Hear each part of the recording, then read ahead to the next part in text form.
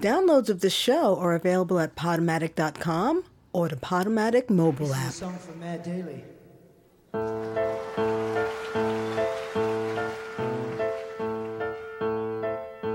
Hey kids, you are listening to Radio Free Brooklyn, and this show is Fish Out of Agua with Michelle Carlo. Today is Tuesday, April 17th, 2018, and spring has finally come to New York City. If for a New York City minute, it was so wonderful while it lasted. And you know what? Why do I always talk about the weather at the beginning of each show? I just realized that as I'm giving you the weather report in New York City each week. And there's so many more important things to talk about, like our guest this week. You know, last week we had a guest that was in the Black Panthers when she was a teenager, or at least involved with the organization, not like in them. And this week, our guest also has ties to that part of history. But you know what? I'm going to shut up and I'm going to let this song speak for it, because you know what? What this song is talking about is in danger of happening again. Won't you please come to Chicago for a ride? Don't ask Jack to help you, 'cause he'll turn the other ear. Won't you please come to Chicago, or else join the other side? We can change the world, rearrange the world. He's dying if you believe in justice, and if you believe in freedom. Let a man live his own life. Rules and regulations, who needs them? Oh, throw 'em out the door. Somehow people must be free. I hope the day comes soon. Won't you please come to Chicago? Show your face. From the bottom of the ocean to the mountains of the moon. Won't you please come to Chicago? No one else can take your place. We can change the world, rearrange the world. Is dying if you believe in justice, and if you believe in freedom. Let a man live his own life. Rules and regulations, who needs them? Throw 'em out the door.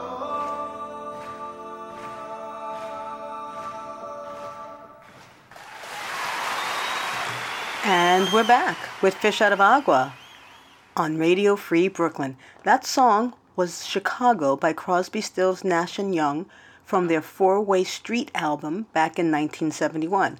And the song, for those of you who don't know, the Mayor Daley referenced in the beginning of the song is the mayor of Chicago, who was Mayor Daley.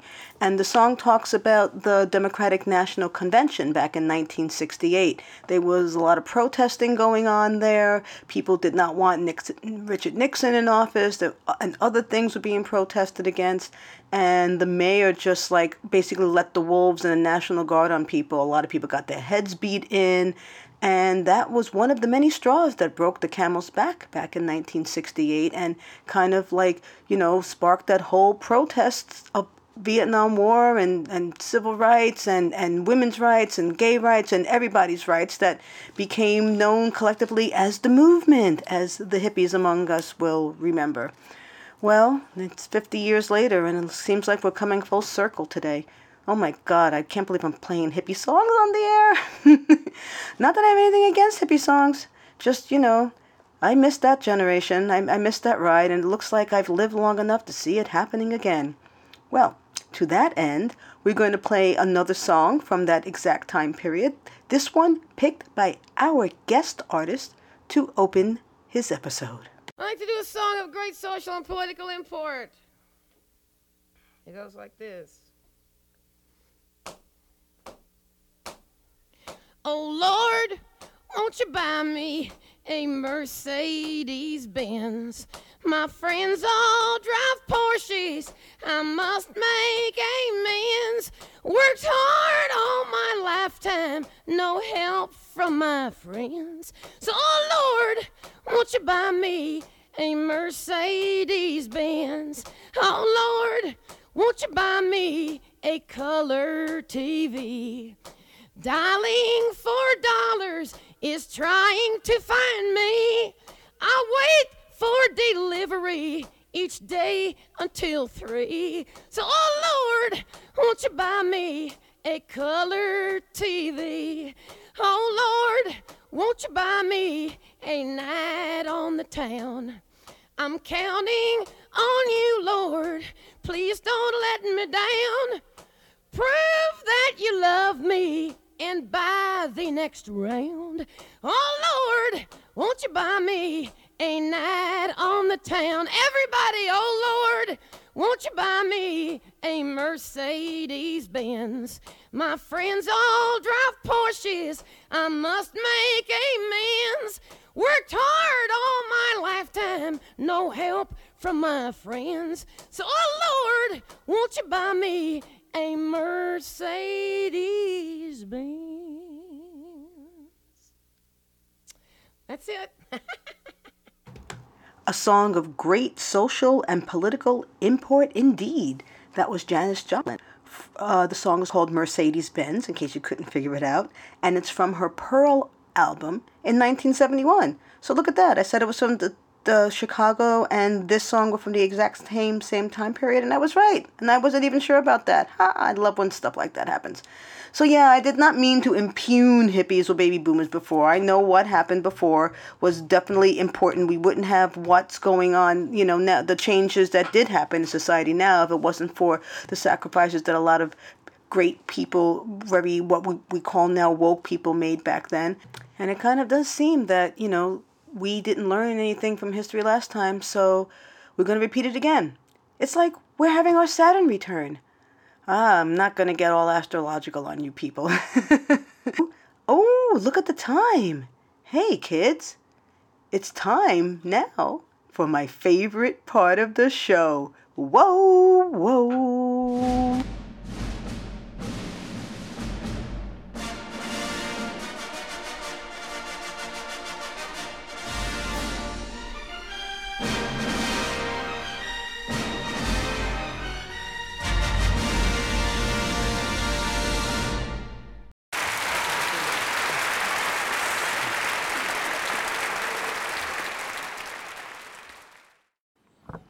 Hey everybody, welcome to Fish Out of Agua's Guest Artist of the Week. Woohoo! I know, every week I say that the person sitting next to me is my favorite, but it's true because everybody's my favorite. And this person is actually extra special favorite because he's a writer, poet, activist, and well, why don't I just be quiet and let him tell you. Please welcome Bobby Gonzalez. Hello, Michelle. Thanks for having me on your show. It's great to be here. Well, who am I and what do I do? I'm a storyteller. I'm a poet. I'm a multicultural speaker. Yes, and an educator and an activist. Yeah, my mother, who spoke Spanish mostly, told me what the Spanish word for activist was. I said, "What's the Spanish word for activist, Mommy?" And she said, "Troublemaker." Oh my God, that's so funny. Troublemaker. I guess that would go under Spanglish. Yes. So I asked this question of everybody at the beginning. How and when did we meet? That's a good question. Let's figure this out in the air. Okay, I think we might have met through a mutual friend, maybe Robin Beatty. But also, it might have been through the stories. Bridget Bartolini has that 5 borough. But anyway, we met. Yeah, and I started working I did programs with her in like 2012 and 2013. So it's at least 6 years. But I was aware of your existence before I met you. Ooh. Someone showed me a photograph, an old photograph. And it was you, and you were involved with a group of performers, all women. One was Rena Valentine, one was Alba Sanchez, And that was a long time. And someone told me, oh, that's that person. I said, Michelle, I never met you. And that was about 10 years ago. Someone showed me that photograph. I would bet my monthly MetroCard that was a photo from a show that Linda Nieves Powell did in the mid-aughts called Soul Latina. Marilyn Torres was in it sometimes, and Daciel Acevedo was in it sometimes, and Rena Daciel and Marilyn, I've interviewed them in the past. And Linda too. So yeah, I think I'm working through the Linda Nieves Powell list. But yes, that picture was probably from 2005 or 6 or 7. Wow. Yeah. Wow. So The aughts. The aughts. And people ask me, when did you become a storyteller? When did you become a poet?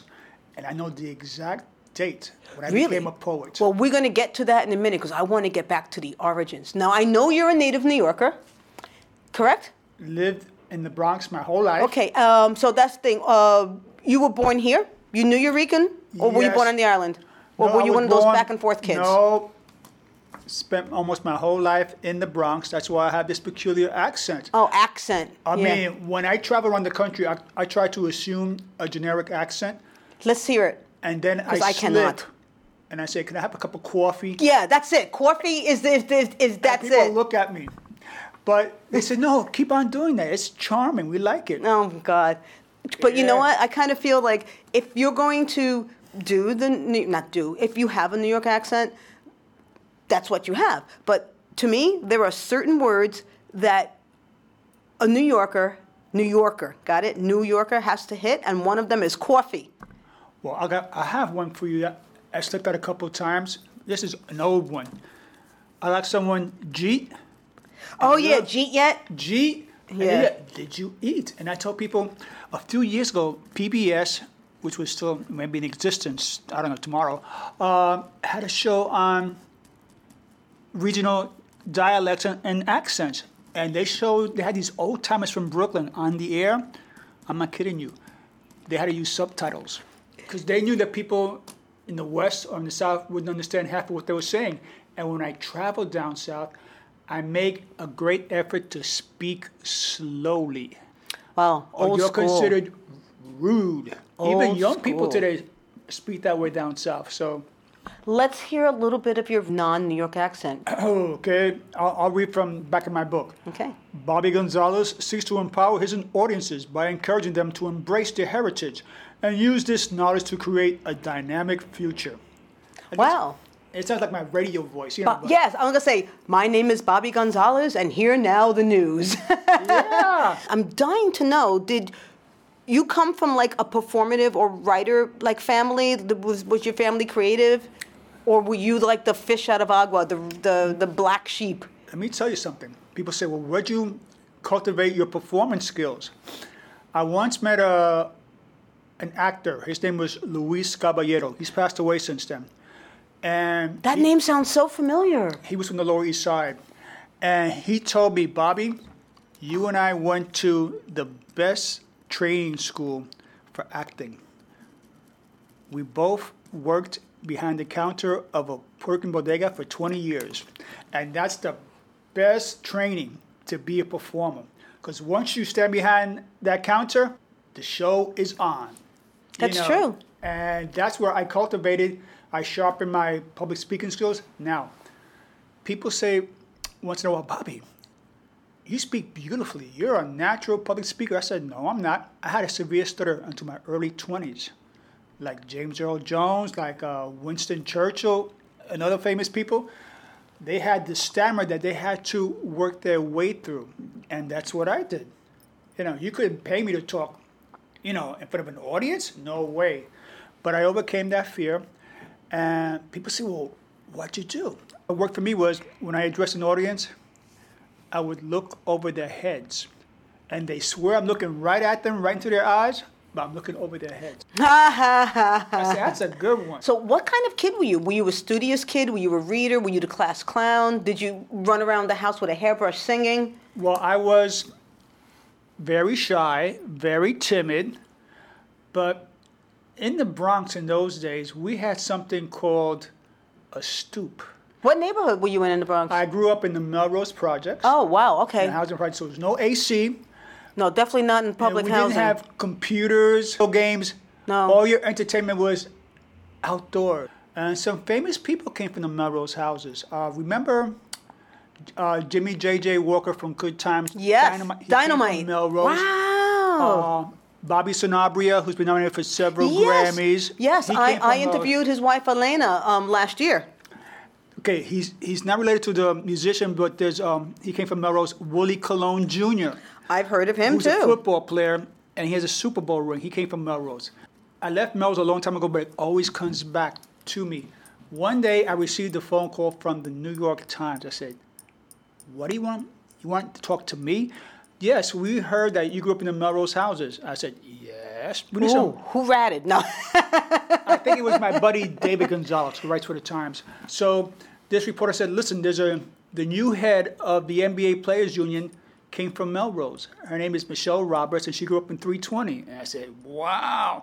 So you see, all these people came from this housing project, and a lot of people put down the project saying, it's a slum, it's a ghetto. And I said, no, some very fabulous people came from there. There's a woman who is now on the United States Supreme Court who grew up in the housing project. Sonia Sotomayor Sotomayor, grew up yes. in the Soundview project. Yes. And she came out all right. Yeah. What project did Mark Anthony come from? Oh, I don't know. Oh, that was in Harlem too, in East Harlem. The one on Watson Second houses? Avenue, the one on Yeah. Second Avenue by 110th Street, 111th No, Street. by 99th, 100th, 101st. Oh, okay. All right, he grew up there, and he still comes back every once in a while. By Lexington, the one on Lexington No, and 99th. The one near the hospital. We know all the projects. Oh, yeah. He had relatives in every single one. Just about. Just about. Yeah. Wow. So when you were a kid, did you want to be a performer or a writer when you were a child, or is this something that came upon you that came later? up Well, Did anybody in your family have any interest in the arts? Was somebody a musician or a singer, or had they as wanted far as I to know, draw? everyone was working class, but I remember the date when I became a poet. February 9th, 1964. And let me tell you what happened on that day that was momentous in New York City and in the country. Everyone turned on the television set to watch the Beatles on your television show. And you're not going to believe this. For that 1 hour, not one felony was committed in New York City. Wow. It's like the I whole believe world it. stopped. And then when the show's over, they turned it off and went out and do their nasty things. But the day after that happened, millions of young people around the world went out and brought guitars, and like the Beatles began to write their own songs, and that's what I did. Wow. And that's Did you when I grow your hair became a- long too? Relatively long, yes, but I went to a Catholic school, so you couldn't grow it too long. Were you a teenager then? No. I wasn't quite 13 yet. Okay. Pre-adolescent. Pre-adolescent. But junior high, like 7th grade, 8th grade? Well, in Catholic schools, there was no junior high. Oh, right. You went from kindergarten to 8th grade, and then you went straight to high school. Right. Oh, so what school did you go to? School that no longer exists. I went to St. Adalbert School on 155th. It's gone.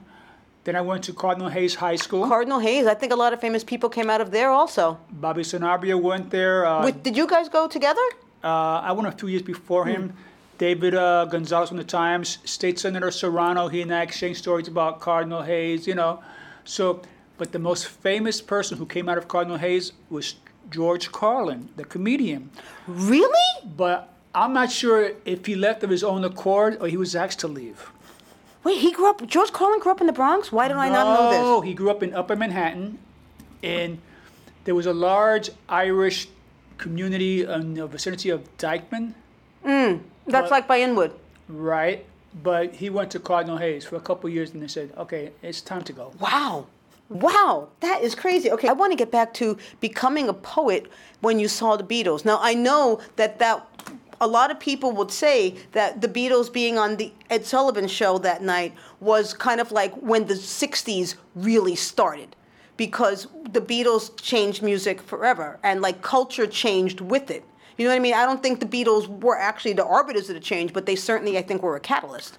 They were the arbiters of the change. You think so? Oh, yes. First the clothes, the hair.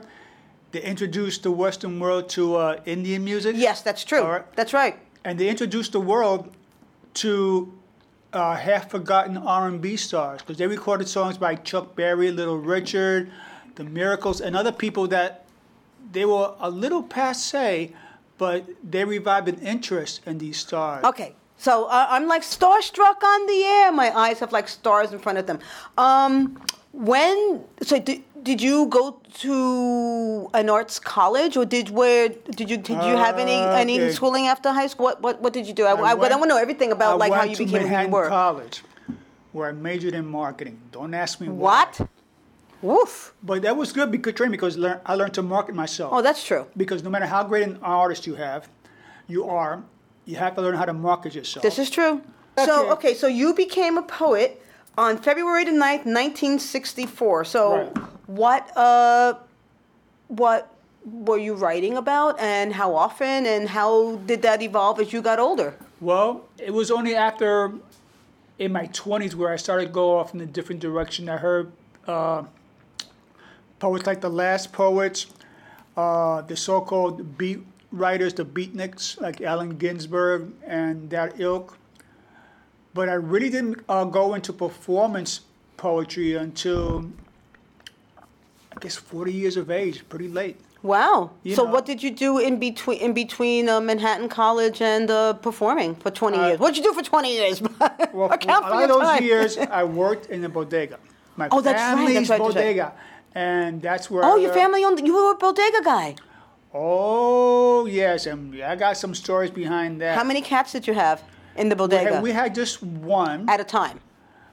Well, that was inside the store. Oh, okay. So this was the South Bronx. And back in the 70s, we experienced a couple of big blackouts. Mm-hmm. And we were located near what we call in Spanish La Tercera, the Third Avenue Third shopping Avenue. center. So it was two big blackouts. One blackout, the cops did nothing. They were waiting for orders from downtown. What do we do? Because people were going into the stores, helping themselves. Then they got the orders from downtown. Okay, go after them. And the cops broke into the sporting goods store and took out the baseball bat. The next day, if you were seen in the street with your head all bandaged up, we know how you got that. Oh my God. So, but the morning after one of those blackouts, a big truck pulls up in front of the store. And the guy comes in the store and said, "Who wants a grand piano?" He had a piano in the He had- back he of had the truck. He had a grand piano. Oh, and we said, my God. nah. Have any guitars? So, yeah. Gives a whole new meaning to fell off the back of a truck. Right. Wow. I guess the most touching story from the store is one night, it was winter. It was late, about 10:30. It was snow on the ground a few inches. And a woman comes in. She was homeless. She says, "What am I going to do, Bobby? The shelters are closed. I'll freeze to death out there." And I thought for a minute, I said, okay, a few blocks away is Lincoln Hospital. Go to the emergency room. Tell the nurse, the attending nurse, that you don't feel good, you want to see a doctor.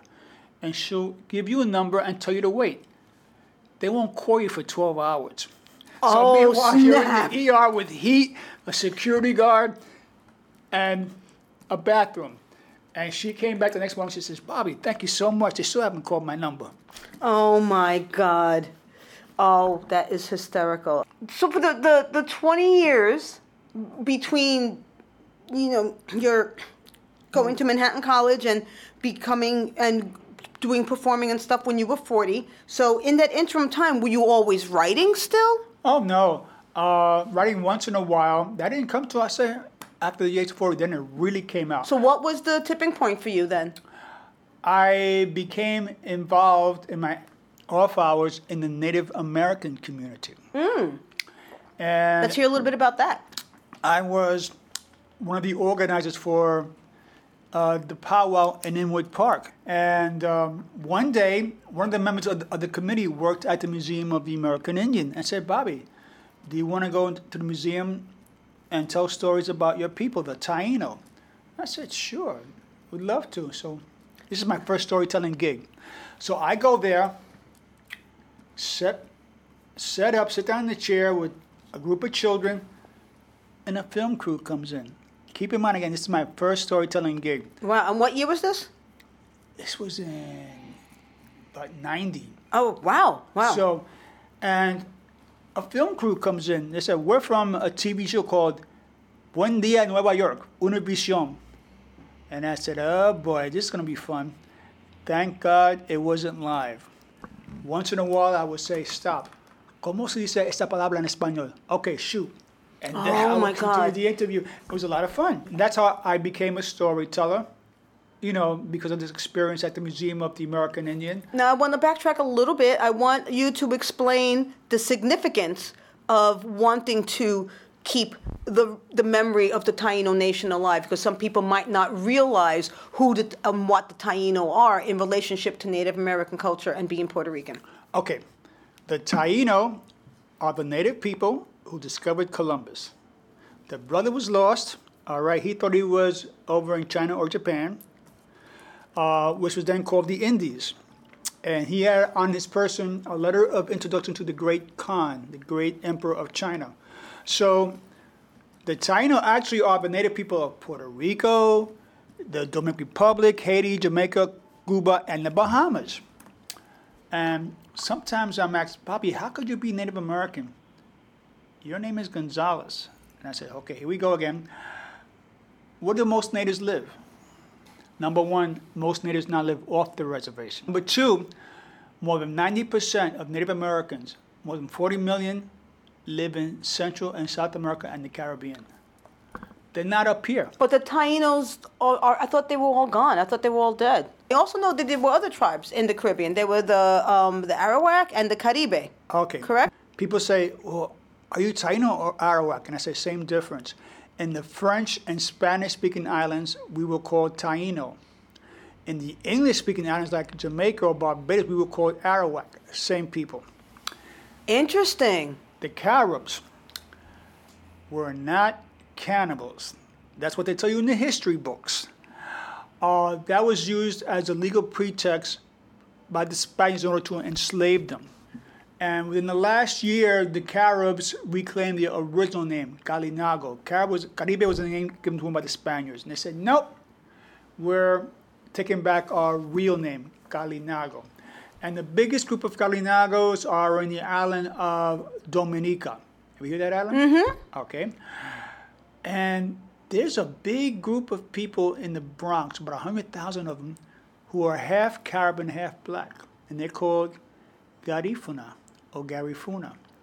I've heard of that. And they come from Honduras, Nicaragua, but for some reason, over 100,000 now live in the Bronx. Beautiful place to live, And I travel around the country lecturing, storytelling, and sharing the histories and tales of the people, the original people of the Western Hemisphere, as we call it, Turtle Island. Wow. This is just such great work and so good to hear. Because why do you think that these stories aren't more widely known? What's your opinion on that? Well, there's been a big newspaper story going on in the Bronx where in 2 instances, principals forbid teachers and students to discuss black history. Yes, there was one school where a kid's name was Malcolm Xavier, whatever his last name was, and he wanted to have Malcolm X on the back of his sweatshirt, and they wouldn't let him have it. And he's like, "But that's my name." Yeah, that was one controversy. Another principal said, "No, you can't teach black history." How do you not teach Black History Month when everybody in your school is black? That is just... Thank you. And that's why... Whose history is she supposed to be teaching? The Vikings? I please. Well, they want to teach Anglo-American, and so all history needs to be taught. Everybody's. Everybody should be sure. That's why they this big lawsuit down in Arizona, where they had tried to outlaw Mexican studies. And there's a big, and then in different areas of the country they banned certain books, like the People's History of the United States. They want, and sometimes I go to these schools, colleges, and the students don't know what I'm talking about.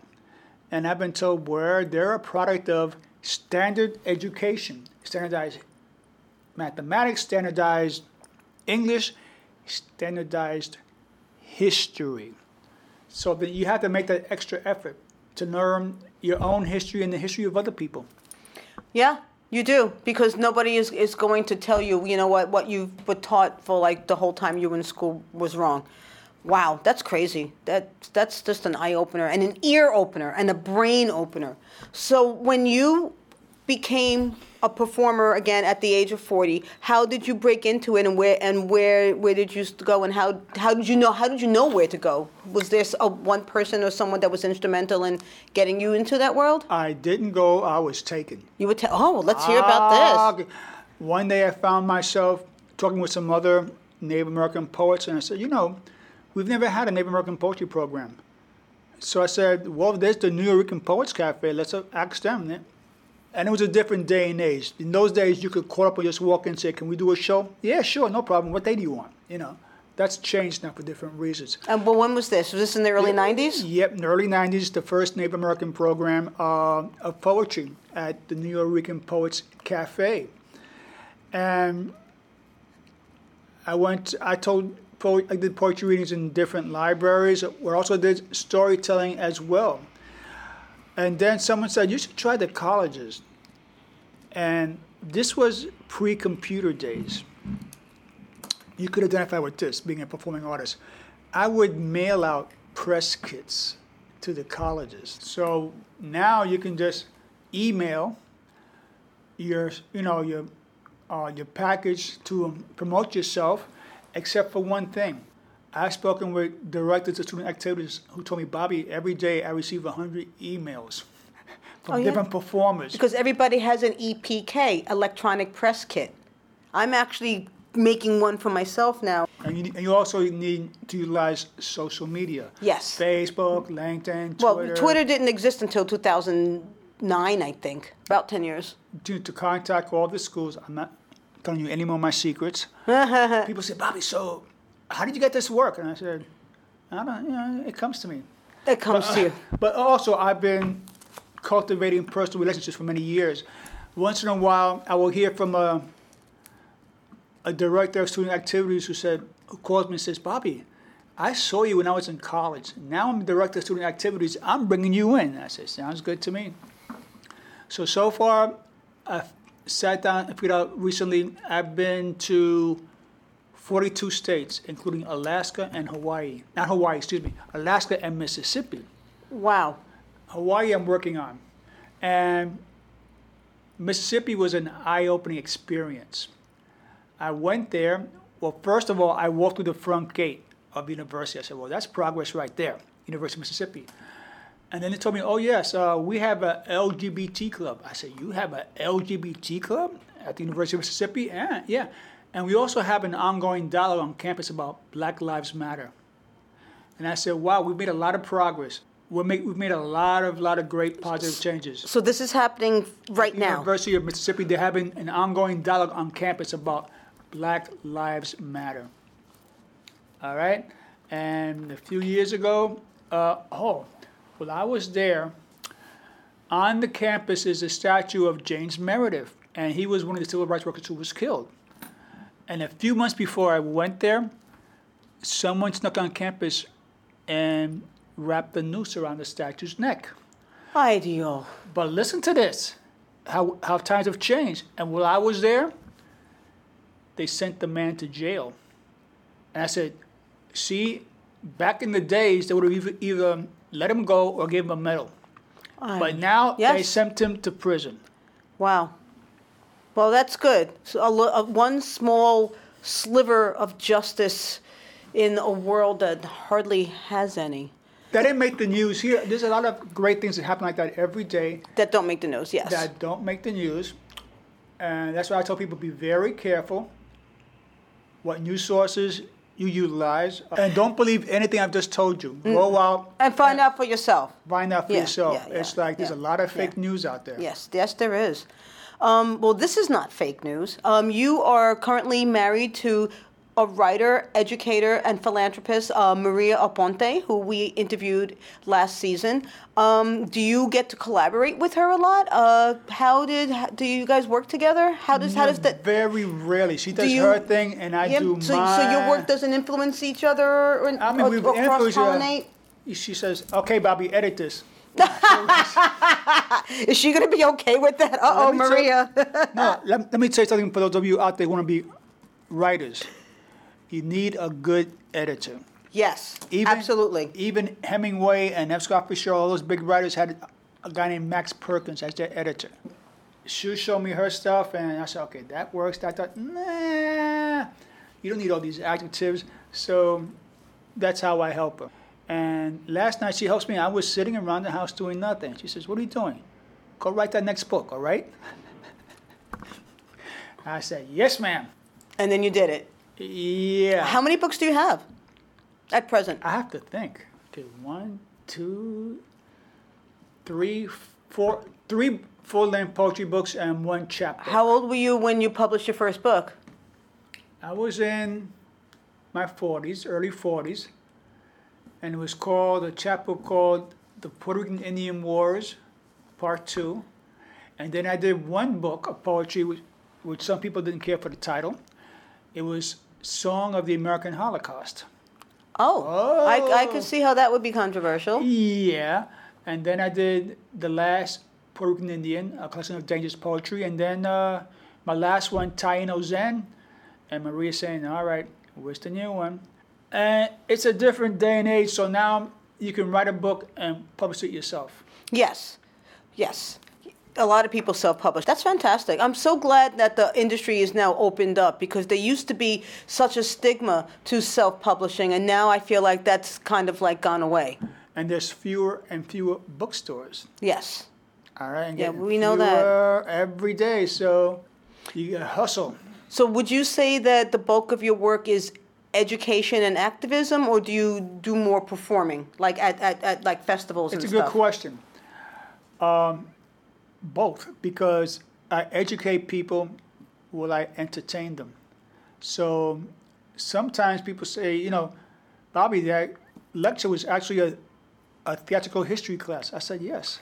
You know, I was influenced by George Carlin, so I can go up there for an hour and tell you all about what happened with Native Americans still going on today, do it in a storytelling format, and entertain people at the same time. Now, what was it about George Carlin that that resonated with you? He had no fear. He wasn't afraid to hurt people's feelings. Yeah, he gave no. Oh yes. This is No, he gave didn't no give a- fucks. But he had to go through a transition, because when he first started, he had short hair. He had to go on stage with a tie and jacket, and he was very straight. And then one day he developed an act called the Hippy Dippy Weatherman, where apparently he was high on some substance and gave the weather report, and then that grew and grew and grew. And you done one-woman shows? Yes. Oh, okay, so you know how hard it is. Yes. He would spend a year just writing the show. And I've never seen him in person, but I would see him perform live, you know, on YouTube, on tapes, and I said, how does he memorize all that? But that's theater training. I know some performance poets who think they're actors, and I shake my head. I said, no, you need years of training. You cannot call yourself an actor. So if someone asked me, Bobby, do you want to be in this play we're giving? I said, no, I don't have any theatrical training. Now, if you want to go up there and read a poem or two, that's fine. I'll tell a story. But I am not an actor. I have a lot of respect for that profession. Well, what if somebody was doing a film and they said, Bobby, we want you to play yourself? Well, that's different. Okay. Well, I wouldn't be acting. Right. You know, Right. You'd just be being. I would just And that's the be best myself. kind of acting, because you're Yeah. supposed to be just being and not acting, whatever. That's whole thing about acting philosophy. Yeah. So going back to poetry. So and going back to the conversation about not being an actor and not being trained. What do you think about poets that have in their delivery what I guess I would call poet speak, like that certain cadence, like I looked, but you were not there, and you were the light in the room, and anyway. Well, during the last few years, I've been giving classes called Spoken Word 101.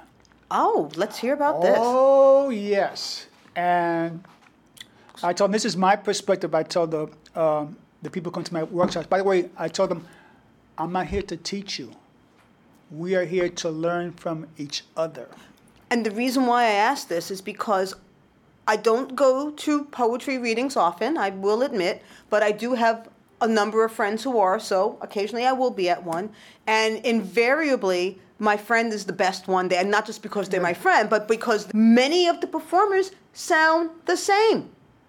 They just sound the same, whether it's male, female, whatever. They just sound young, old. It's like they think that they need to sound a certain way to be a poet, and that's the way they sound. Well, I tell the people who come to my workshops, you have to find your voice, both written and spoken. And I also remind them that every audience is different. And some audiences, you can't read your X-rated material. You will, hurt. People will get upset. And also, I said, there's 3 things you have to do before you can become a real poet. Those 3 things are read, read, read. And I've met a number of young poets who said, well, I don't read. And I said, yeah, and it shows. Oh, snap. And you could say that to becoming a writer, too. Yeah. Or an actor, anything. Music would be listen, listen, listen. Listen, listen, listen. Right now I'm reading a biography of Jimi Hendrix, and he listened to everything when he was growing up, And you have to absorb all these different influences, not just the community that you grew up in. Yeah, you have to get outside yourself. You have to get outside of your little bubble and experience the world a little bit. Right. So I'll come into a workshop and I'll read them some 1,000-year-old Chinese poetry, but I won't tell them it's 1,000 years old. And I said, when do you think this poem was written? I don't know, last year? I said, no, 1,000 years ago. But people haven't changed. People are people. Right. So a little pescado, I say a little pescado, I don't say a little birdie because this is the Fish Out of Agua show. A little pescado says you have something to read for us today. Okay, and I was thinking, what should I read? I know what. Well, you have 2 books here with you today. Why don't you tell us what they both are? Well, one book is called The Last Puerto Rican Indian, a collection of dangerous poetry. And when did that come out? That's a good question. Oh, look at the front And the leaf. year is 2006. This is And it's in a quite handsome leather book cover. Well, let me tell you, I don't know his name, but this was created for somebody for me. It looks hand-stamped and Well, well-worn and beautiful. He was incarcerated, and he made this in prison, and I still haven't found out his name. Wow, what a gift. Yeah. Okay, so this poem is called Above the Fire, and it was written to honor the women in Native spirituality because women were important in our spirituality and still are, but once the Europeans came with their Christian machismo mentality, that put a stop to that. So I wrote this, Above the Fire. Solemn observance. The sun hangs low in the sky as they set out. The sun, the great eye of the Creator. They bear objects of veneration, sacred stones, blessed feathers, hallowed blood. Ceremonies rooted in ancient times, ceremonies sensitive to the seasonal turnings of the earth. Secrets unveiled in silence and in solitude. The powers of the mountain are invoked. A young apprentice is initiated by the giver of life. A worthy woman stands in the heart of a dimly lit chamber. With arms raised to the heavens, she intones a chant so powerful that the floor of the forest reverberates. The open circle of 4 converges on the flames that consume a mosaic of offerings. These selected men pay homage to the clear-eyed daughter of the traveling moon. The communal dance fulfills a cycle of rediscovery. Age-old stories are retold in whispers, and the life of one more generation is sustained as the smoke rising from the mounds of dying embers purifies the walls of the voiceless cavern, and the stars stand guard over the enchanted dawn which awakened on the cloud that rises above the fire. Snap, snap, snap, snap, snap, snap. Do you know the origin of the snap? No, I just know that people do it. Okay. See, I admit when I don't know something. I mentioned earlier the beatniks. Now they began to emerge in the late 40s, early 50s after World War II. And they would read their poetry in coffee shops, which were in residential neighborhoods. So if someone would read a great poem and people would applaud loudly, the neighbors began to complain. That's where they started the snapping. Oh, now I know where that comes from. Yeah. That is amazing. The Education of Michelle Carla by Bobby Gonzalez. Can you read us a poem from Taino Zen? Since you insist. I insist. Okay. Also needs a little explanation. And when was this published? This is where Maria gets on my case. You need a new one. 2014. Oh, new. That's it. Newish. So, do you know what Quechua is? Who? Quechua. Okay, I guess not. Is It's that a is that an native- indigenous tribe? It's the language of the So, the native people of Ecuador and Peru. You know what Yoruba is? Yes. Okay, that's a language also West Africa. So, gentle teacher. She speaks in English. She sings in Spanish. She dreams in Quechua. She cries in Yoruba. Gentle teacher with songs that speak to the heart. Very often I have words for her and she listens most carefully to what I am not saying. Woman listens to my deep silences. Gentle teacher looks at me with eyes of panther, mystic smile, a face of tears. Gentle teacher asks, what is death? ¿Qué es la muerte? All it takes is one quick step and one short breath. Time to go, time to let go. Dreams that flow clearly and languages that float away, leaving a taste on the tongue, a taste of cold, pure water. She sings in Spanish. She speaks in English. She dreams in Quechua. She cries in Yoruba with songs that speak to the heart. Gentle teacher.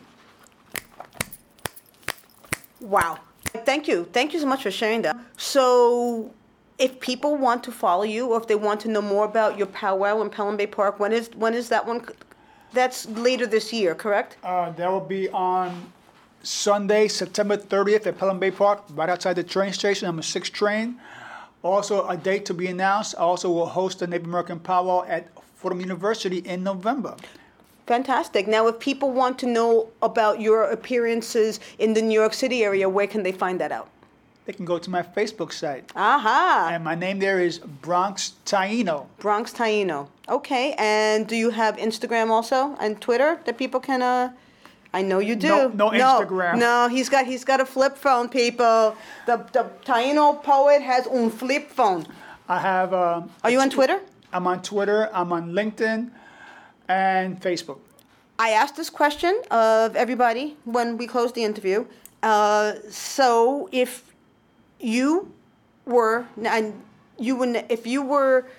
to say one thing to a young person who had a burning desire to do something with his or her life that society thinks that they don't have the right to do, or they have the audacity to want to be creative and things are against them, what would you tell them? I would tell them, number one, honor your ancestors. Always keep in mind that many of them died in order for you to be able to do what you want to do, open the doors. I remember my parents, they came here in the late 40s, didn't know a word of English, had no money, hardly any education, and put all 3 of us through college. So I said, be true to yourself, be true to your family, your ancestors, and always remain connected to who you are and where you came from, and be proud of that. Wise words from a wise man. Respect your elders and respect the youth, because everyone has something to teach and everyone has something they need to learn. Thank you for being on Fish Out of Agua, Bobby. Thank you, Michelle. Hug in the air. Un abrazo fuerte. Hug on the air.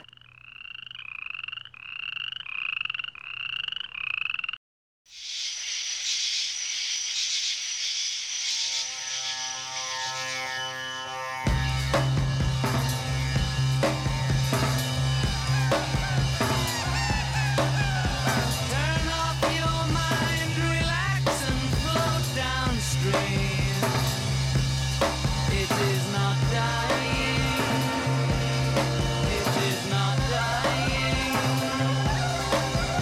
Lay down all thoughts, surrender to the void. It is shining. It is shining. That you may see the meaning of within.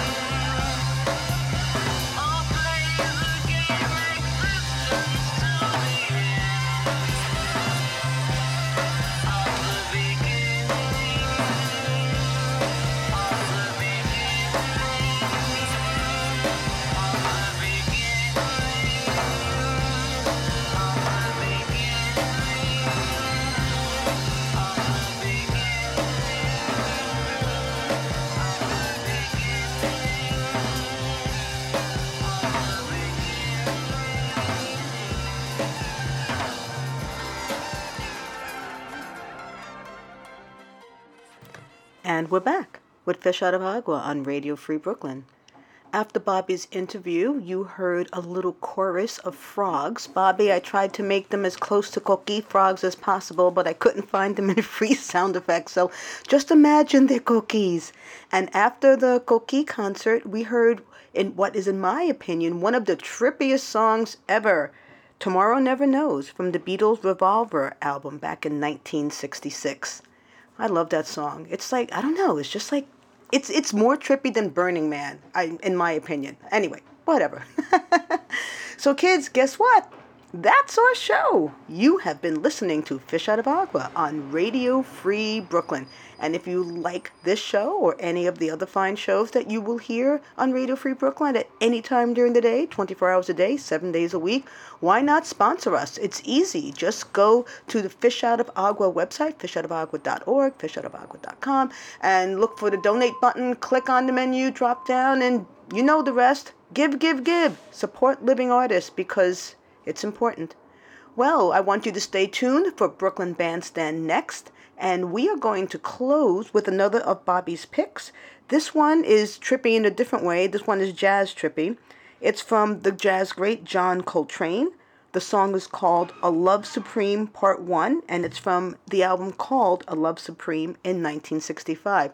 All right, kids, get outside and play. Enjoy the spring, whenever it comes, and we'll see you next week. Woohoo!